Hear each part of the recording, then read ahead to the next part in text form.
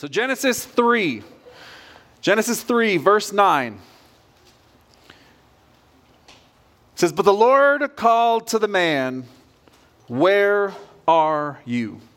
I want you to keep just that one single verse, that short little passage. I want you to keep that in the back of your mind today. We're going to get back to that in a bit, but I'm going to start with something just a little different, a little fun. I need a couple people, and I asked Jace if he could help me choose 2 people, and here's what I need. I need 2 people for a taste test. And it's a little bit of a challenge. Not hard, but a little bit. People that know their Coca-Cola, and they can tell what's real and what's fake. They can tell the real Coca-Cola from the other, stuff. So I need just 2 people who can do that for me, and that's all I need. So 2 people, raise your hand and say, "I got this. Like, this is not a problem for me. I can do this. It's not an issue. I can make sure this takes place, this happens." All right, come on up. Come on up. All right, Joe. Come on, Joe. Come on. I'm going to set this down over here. Wait, Joe, this is cheating. I don't know. Who'd you pick? There's 3 coming up here. I need 2. Well, one's already... Here, he sat down. All right, it's okay. Come up here. Come up here. Come up here. All the way up here. All the way up. Stage don't bite. I promise. Stage don't bite. Stage don't bite. I got 3 now, so we're going to have to share these, but that's all right. You all can decide how to share. Don't put your lips on there. That's what you're going to do, Steve. Don't put your lips on. You're going to share with him, all right? Yes. Okay. So we have, this bottle says A, this bottle says 1. Okay? This bottle says A, this bottle says 1. One of them is real, and one of them is Coca-Cola, and the other one is just cola. Because real, yeah, if you go to Sam's, you know what their name of theirs, it's just cola, yes. So I want you guys, crack them open. Okay, crack them open. Well, all 3 y'all, take a test. Take a test. There he goes, okay. You got option A. Take option 1. How many of you guys say, "I could do this. This is no problem"? Okay. So you had option A. You had number 1. So let's see if you guys got it. Which one do you think is the real Coke? It's definitely A. He said A. He said A. He said A. They all got it right. Now, why could you tell? Because Joe works for Coca-Cola. Cheater. The carbonation, the psst, the noise it made, the psst. So it was the psst that gave it away? Yeah. Okay, the psst. So everybody, if you want to know if it's real Coke, what does it take, guys? The psst. There you go. All right, so to thank you guys, Melanie is right over there, my wife. She wants to get just your email address. So today, this is total side note. You also have seen some of our staff wearing some merch. Today on our website, our merch stuff goes live. And here's what I want us to know. This is a tool. When we put our numbers on, it's a tool. So that people's like, what in the world is that? Know your verses. No, 1 John 4:19 says you're loved.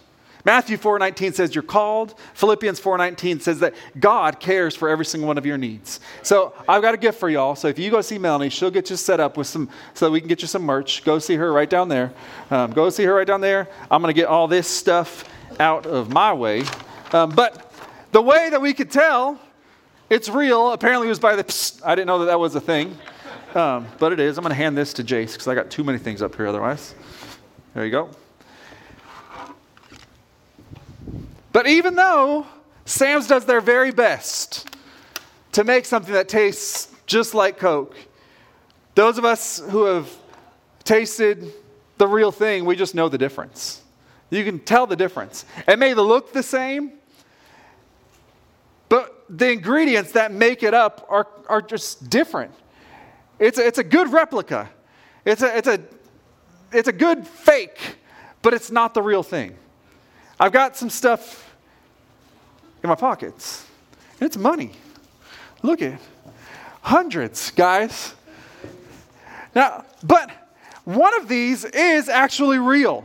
I don't have a whole bunch, but one of them is real.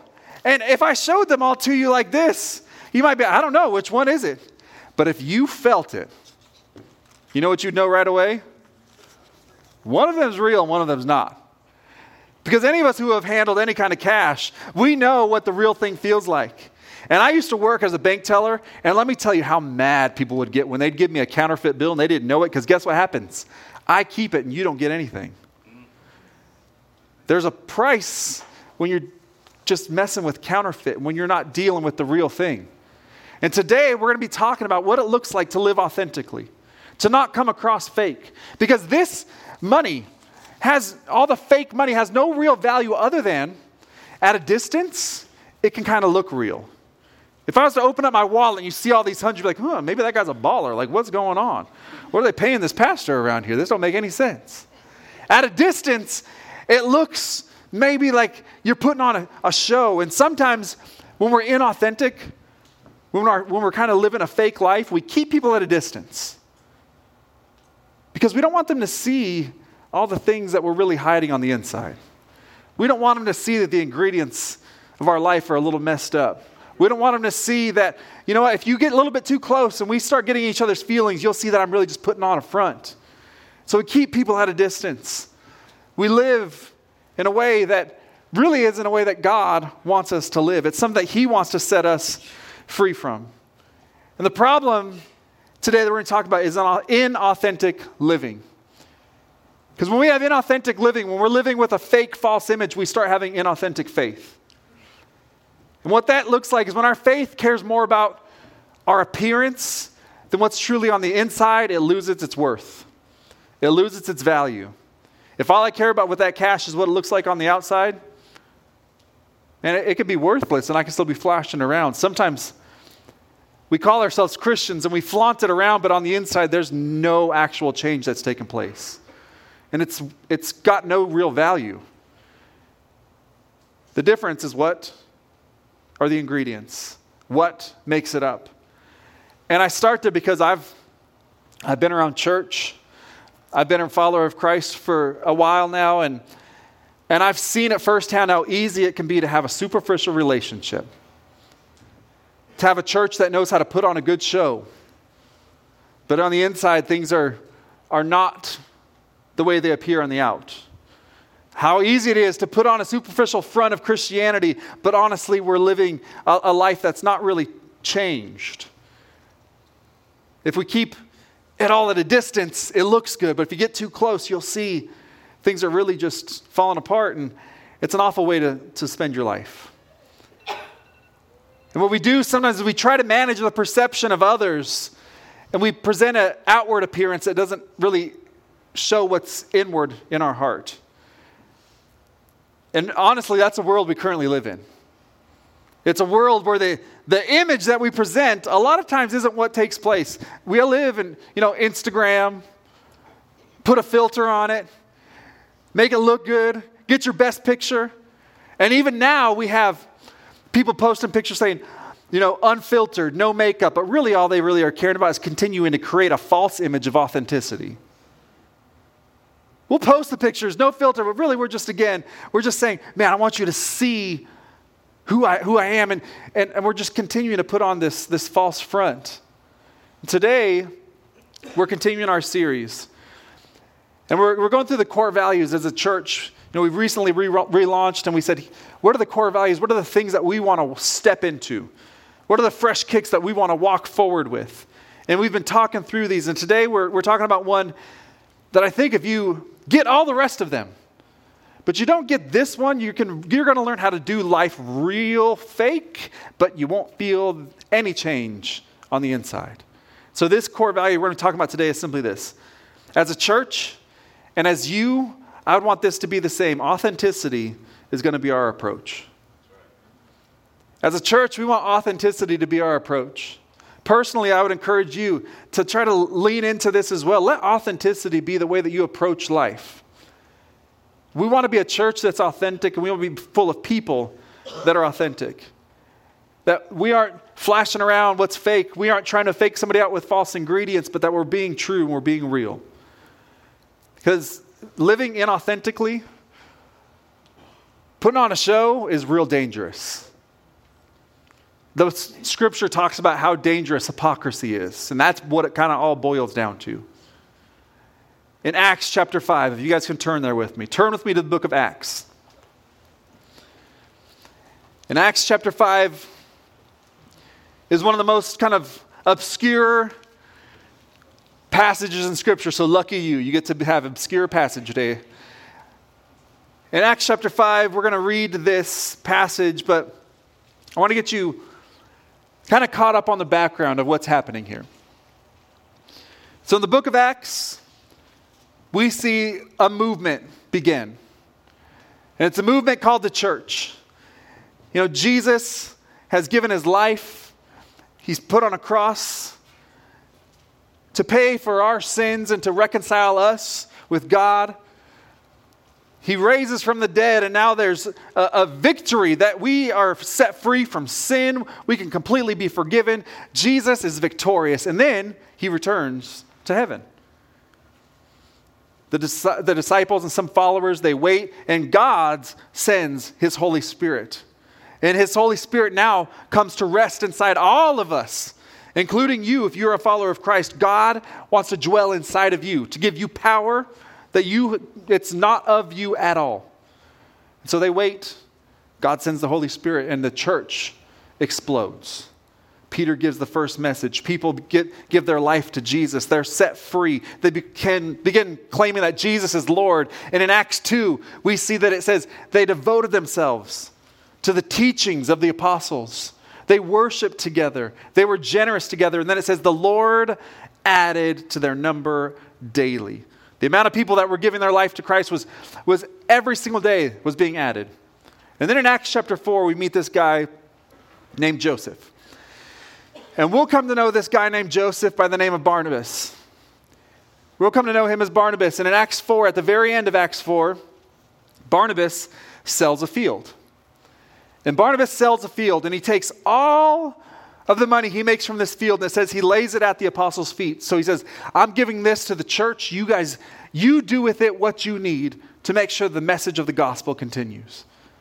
So Barnabas does this amazing act of faith, super generous, and he puts it down. And how many of you guys know, when you sometimes take a big step of faith and generosity, it's going to attract attention. It doesn't say it necessarily in here, but I guarantee you, people are like, wow, way to go, Barnabas. Man, did you hear what he did? He sold the whole field, and then he just gave it all away. And I'm sure people were like, man, that's so encouraging. That's so exciting. I can't believe someone would be willing to do that. And there's a murmur of, way to go. Good job. How amazing. How good is our God? And then we get to Acts chapter 5. It says, now a man named Ananias, together with his wife Sapphira, also sold a piece of property. With his wife's full knowledge, he kept back part of the money for himself, but brought the rest and put it at the apostles' feet. Then Peter said, Ananias, how is it that Satan has so filled your heart that you've lied to the Holy Spirit and kept for yourself some of the money you received for the land? Didn't it all belong to you before it was sold? And after it was sold, wasn't the money at your disposal? What made you think of doing such a thing? You've not just lied to human beings, but to God. When Ananias heard this, he fell down and died. And great fear seized all who had heard what had happened. Then some young men came forward, wrapped up his body, and carried him out and buried him. About 3 hours later, his wife came in, not knowing what had happened. Peter asked her, tell me, is this the price you and Ananias got for the land? Yes, she said. That's the price. Peter said to her, how could you conspire to test the Spirit of the Lord? Listen, the feet of the men who buried your husband are at the door, and they will carry you out also. At that moment, she fell down at his feet and died. Then the young men came in, finding her dead, carried her out and buried her beside her husband. Great fear seized the whole church and all who heard those events. And this is a weird text. It's a great text if you're trying to raise money. Yeah. I did not plan this for Big Give Sunday, I promise. We're not talking about giving and generosity today, but you want to scare the tar out of people? Let's pass the buckets, give, or you might be carried out of this place. That is not what I want us to talk about today. That's not what I see here. And so I want to know then what's going on here? Why this escalated really fast? We have to think, what was the sin here? What happened? What was behind all of this? And you might say, well, it was greed. They were greedy. And as I was studying, and you read a lot of commentaries, a lot of them would say greed, and I think that is there. But I don't think that's the total root of what's at play here. Because obviously they loved money because they kept back some for themselves, but I don't know that that's the problem. Because if I was to go and sell something, maybe I sell my house. I have sold my house just this last year. And I get a profit. I don't think God is saying, you have to give me every single piece of that. If I decide to keep it for myself, I don't think God's mad or angry at that. If I decide to give just part of it, I don't think God's mad or angry at that, as long as I'm being obedient to what He's asked me to do. So I don't think the core thing is they didn't give their all. I don't think the core root of the sin here is greed. I don't feel like that's what God was upset about. And so if truly Ananias and Sapphira were motivated by greed, they would have sold the land, and then you know what they would have done? Just kept it all. If they were greedy, they would have sold it and kept every single piece of it. But it says they sold it and then they gave some of it. So maybe you're like, well, the main sin here is then it's lying, it's deception. You know, Peter says, he says, you lied not just to me, but also to God. So deception is at play here, big time. Greed is also at play here. But verse 4, Peter says this. He's talking to Ananias. He said, it's your money. He said, this was your money. You could use it however you wanted to. It's like, you could have done with it what you want, but we got to look into the context. Remember, Barnabas has just sold this field. Barnabas has just done this thing that I'm sure has attracted attention. And Barnabas, I'm sure, didn't do it to attract attention. He did it because he felt like that's what God had called him to do. And right after that, in chapter 5, we see Ananias and Sapphira. It says, and they also sold a field. I think the root of what was going on here is that they were putting on a show. The root of what was going on here is they cared more about the outward appearance of what other people thought about them than what God had asked them to do. And that's a root that really, it digs into a lot of us. And then we have to ask ourselves this question, why did God, He responded like real harsh, real quick. What happened? What's going on there? I think it's because hypocrisy, fakery, really, really grieves the heart of God. And He wanted to show us right there in the early church, I'm not dealing with this. I don't want any part of this in my church. I think it grieves God when we're more concerned with trying to control the perception, the narrative about what others think than being real with Him. I think it grieves God when we're saying, I want people to know me and to care what I think. It grieves Him. It makes Him sad when that's what our main purpose is, more than just really worshiping and spending time with God. Jesus spoke about this. You know, He was surrounded by religious leaders who were real good at looking good on the outside, but on the inside, man, it was always all about them. Matthew 23, verse 27 and 28, Jesus says, woe to you, teachers of the law and Pharisees, you hypocrites. Your whitewashed tombs, which look beautiful on the outside, but on the inside are full of bones of the dead and everything unclean. In the same way, on the outside, you appear to people as righteous, but on the inside, you're full of hypocrisy and wickedness. You know, we have to think, if our sole focus is what other people think about us, if our sole thing that we care most about is pleasing other people, then who are we really serving and worshiping? Is it other people's opinions? Is it myself? If our sole priority is making other people's perception of us think a certain way, to be an inauthentic Christian means this.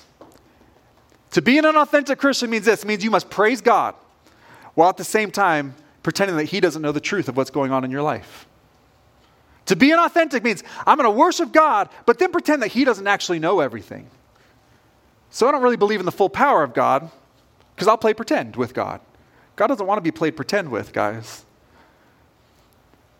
And we all fall into this trap sometimes, but I want us to do our best to strive to be authentic, to get out of this mindset. So at 419, we want to be authentic. That's just another word for we want to keep it real. We want to be real. That money that I showed you, the markings looked real, but it was still fake. The material that made it looked like it was right, but you feel it and you know this isn't real. So we're going to talk about just a few things that we want to do to step towards authenticity. And I'm going to start with point number 2 today. Things and people that we need to keep it real with. And the first one is this. Point number 2, we need to keep it real with yourself. You need to keep it real with yourself. You've got to do this thing. You've got to check your motive. And the way you do that is by asking a simple question. Why am I doing this? And then that ... You have to ask yourself, really, why am I doing this? If you want to be real, if you want to be authentic, you have to check your motives. You have to ask, why am I doing this? Every week, I have to check my motive. I have to come up here and say, God, okay, I'm writing this message. And sometimes I write a message and I know I can say something real stupid and get you guys all to laugh. I can do something silly. I can talk like last week and tell stories that, about how I leave my junk everywhere. And I saw Miss Lynn this week at Walmart and she saw me picking something up and she said, you better put that back where it goes.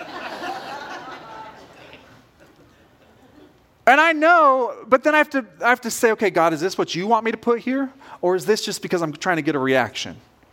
Because I'd much rather speak your words than use mine to pull on people's emotions. I have to check my motive every single week. And man, I've had to do this a lot. I've been challenged a lot in the past few months to check my motive, becoming a new lead pastor, moving here, meeting new people. I mean, when you want to be the lead pastor, you have people that are voting on if they like you. Like that, it's really tempting then to just put on a show. You have people that are trying to decide, do we like this person or not? And then you become the lead pastor, and some people, man, they're like, we love you, but then you got a bunch of like, man, we don't like you at all, we're leaving. And it's really tempting to just be like, okay, let me put on a show and try to be what they want me to be instead of who God wants me to be. And it's not something that I just struggle with. It's something you all struggle with. You all know what that feels like. It can be really tempting to just put on a show. To let insecurity, because that's really what it is. We all have insecurities, but we can be tempted to let insecurity rule the day and let other people's praise be more important than following God. And man, I can do this real well if I want to. I grew up with a dad who was a salesman. And he wasn't just a salesman, he was a good salesman. He could sell, I don't know, all those dumb trite things? He could do all those things that we say. And I watched him and I learned from him. And man, I can manipulate folks if I want to. I learned really well to just fake it, not till they make it, but until they buy it. But I've just decided, man, I can't be like that because that takes a lot of effort. That takes a lot of remembering what you said to this person and to this person and to this person and trying to keep it straight. That's just tiring to do. But we're all tempted to do this because really what we want is we want people to like us. And so sometimes we're inauthentic because we want people to like us. Ananias and Sapphira were inauthentic in their generosity, and I guarantee you one of their primary motivators is we want people to see us and to like us. But it's this weird thing because we want people to like us, but you know who people like? Authentic, real people. People like real people. But we sometimes put a fake persona. And it's this strange trap that the enemy wants to keep us in. People like real people. And as you get to know me and as I lead this church, man, that's really all I know how to be anymore. Is just real. Sometimes it's a little too blunt and harsh. I get told that and I try to calm that and temper that down. I really do. But if you meet me off stage and you meet me on stage, I might be a little bit different because hopefully up here I'm being anointed and used by God in a whole different way. But I try to be just the same person. I try to be the person that's consistent. And that's the church that we want to be, that we're not just full of people who know how to put on a good show on Sunday, that know how to praise and worship and talk about serving on a Sunday, and then go live differently every single day of the week. Let's be authentic, genuine people. And when we do make mistakes, that we're willing to own up to them, to tell them. So we have to ask ourselves, what is our motive? Why am I doing this? Why did I really buy that? It means I've ever bought something.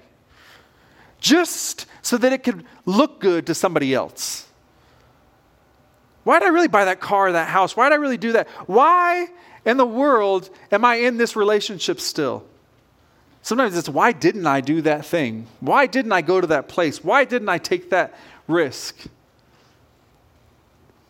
Our motive a lot of times is what kind of traps us and keeps us in trouble. And I want you guys, we really have to assess these questions constantly. There's three of them. Do I want people to think better of me than I really am? So if you want people to think better of you than you really are, maybe your motive's a little off. Does it bother me when people don't notice me? Do I modify my actions to make sure others notice me? If those answers to that are yes, you're completely normal. We all do that. But we don't have to stay there. That's completely normal. But we don't have to stay there, because that is saying I'm motivated by what others see. My primary motivator is other people. That's a trap. That's a stranglehold. That feels gross. Authenticity is a life of freedom. When we acknowledge our true motives, what we do is we open up the door for God to work in us. When we say, God, here's really what my motive is, it opens up the door for him to work on us, to refine us, to make us better. When we're really true and honest with ourselves, I guarantee you they lied to themselves, Ananias and Sapphira. They convinced themselves that what they were doing was actually a good move, because they didn't pause and really check what's our actual motive. Really. That ... really, because we can lie to ourselves, but when we pause for a minute, sometimes it really reveals what it is. Now here's what I want you to hear that I'm not saying. I'm not saying we shouldn't care what other people think. We should value the opinions of other people. We should collaborate. Otherwise, half of us wouldn't bathe very regularly. We'd eat junk all the time. If we lived a lifestyle of, I don't care what anybody thinks. I hear people say that. I'm like, you liar.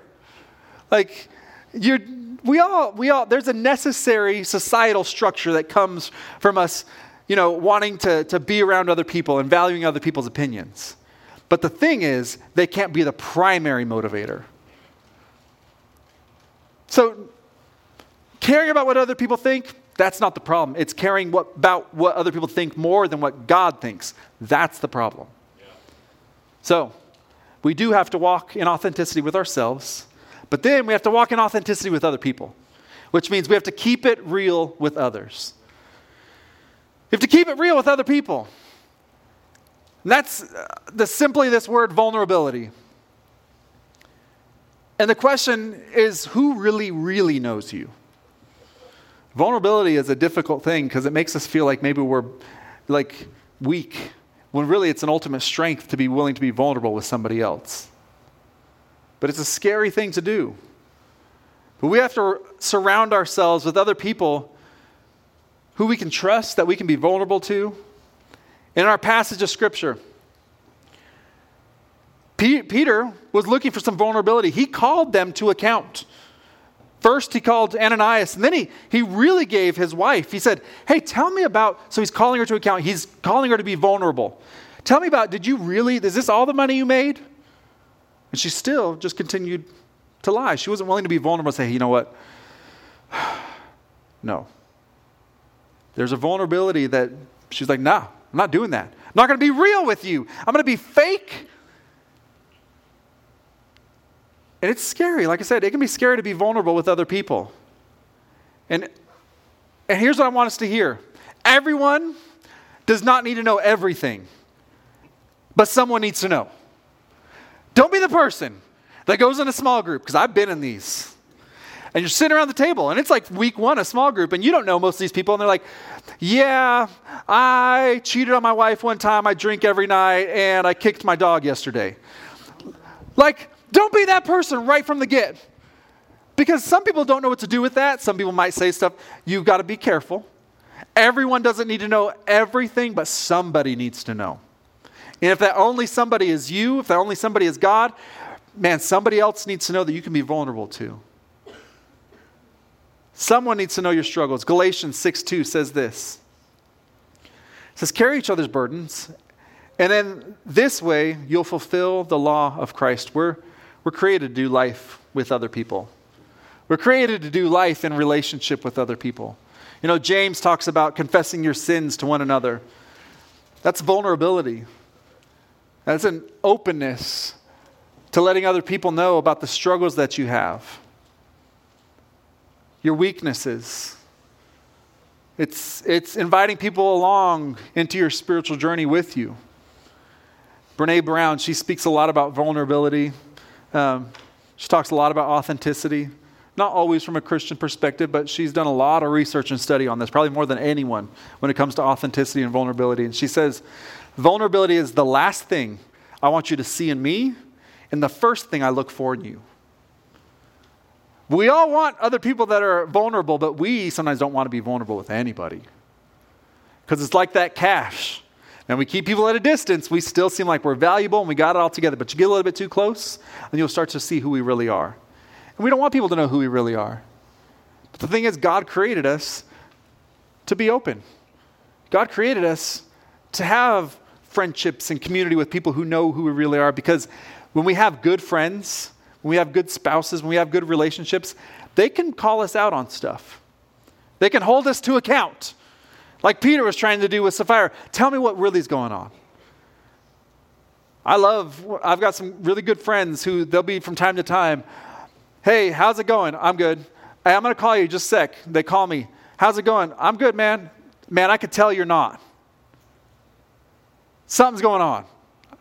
You guys, you all need some friends like that. We need some people who can call us to account, who can be vulnerable to, and who we can open up to, who can see past our facade. And as a church, we want to be a church that's vulnerable. What that looks like as a church, it means talking about things that nobody wants to talk about. Vulnerability means a lot of times talking about the things that you're dealing with that nobody wants to talk about. As a church, it means talking about the things that a lot of you guys deal with, but we don't like to talk about. Like, how many of you guys know sometimes we doubt God? We don't talk about that very much in church. We should. How many of you guys know that sometimes it's really hard when things aren't going your way and prayer goes unanswered? We don't talk about that a lot. We should. We don't talk a lot about our mental health struggles and some of the things that really are bringing anxiety and what that truly is. We don't talk about that enough. We should. We're going to. We don't talk enough about sexuality. We're afraid of some of those type of words. We don't talk enough about God wants to set us free from addictions, and we're afraid to admit to other people that we have struggles. Man, let's not be that church. Let's be the church that's authentic, that talks about the stuff that other people don't want to talk about. And we're saying, hey, we're willing to be vulnerable with each other, and we're going to go to Scripture and see what it says. Because we're not just going to be vulnerable and out here. No, we're going to say, okay, what does Scripture have to say about this issue? Remember, that's our standard. Scripture's our standard. So we're willing to be vulnerable because we believe God is going to show us His perspective on all of this. We're going to talk about these things. So, that was point number 3, and now I want to get to point number 1. The one that we really have to keep it real with. That's God. If we don't start here, the rest of them don't matter. And the way we keep it real with God is just this simple word, repentance, which is a turn from who we are to follow Jesus. And we go all the way back to that first question in Genesis chapter 3. It was a simple question of, where are you? Where are you? In Genesis chapter 3, Adam and Eve have sinned, and they're trying to hide from God. And God calls out to Adam, where are you? And it's not because God doesn't know where he is. It's not a question of location. He's asking a simple question. Adam, where'd you go? Where are you in relationship with me? And it's a question that I think continues to echo through the ages, and God is asking you the same question. Hey guys, where are you? Really, where are you? And are you being authentic with God that you can assess and say, okay, God, here's where I am, man. I'm struggling with this. God, I need your help. God, here's where I am. Are you hiding? Because Adam and Eve tried to hide, and here's what they tried to hide, and then they all of a sudden felt this shame and guilt. And you know what they did? They tried to cover up their shame and guilt with fig leaves. And we read that, but we do the same thing. We're dealing with struggles and sin and things that bring shame and doubt. And we just try to cover up all those things with the fig leaves of fakery. Smile. Don't let anybody know what you're actually going through. And that's why we've got to start with this question. And God's looking at each and every one of you and saying, where are you? And when he was saying that to Adam and Eve, he wasn't saying it as a condemnation, but just a care. Because eventually, there was going to be a consequence, but he was going to first reconcile. And he said, you're covering up your stuff with fig leaves, and he gives them skins to wear. He provides them with fresh clothes. And it's a precursor to what Jesus would eventually do for us. That we try to cover up all of our sin and our shame and our junk with our fakery and our righteous acts. And God's like, where are you at? I have something to clothe you in. It's my righteousness only through Jesus. We have to come out of hiding. We have to reveal ourselves. We have to say, okay, God, here's just, this is it. This is who I am. Sin, shame, good, bad, everything I have. This is it. It can be easy to hide, but bringing our true self to God is when we're fully known.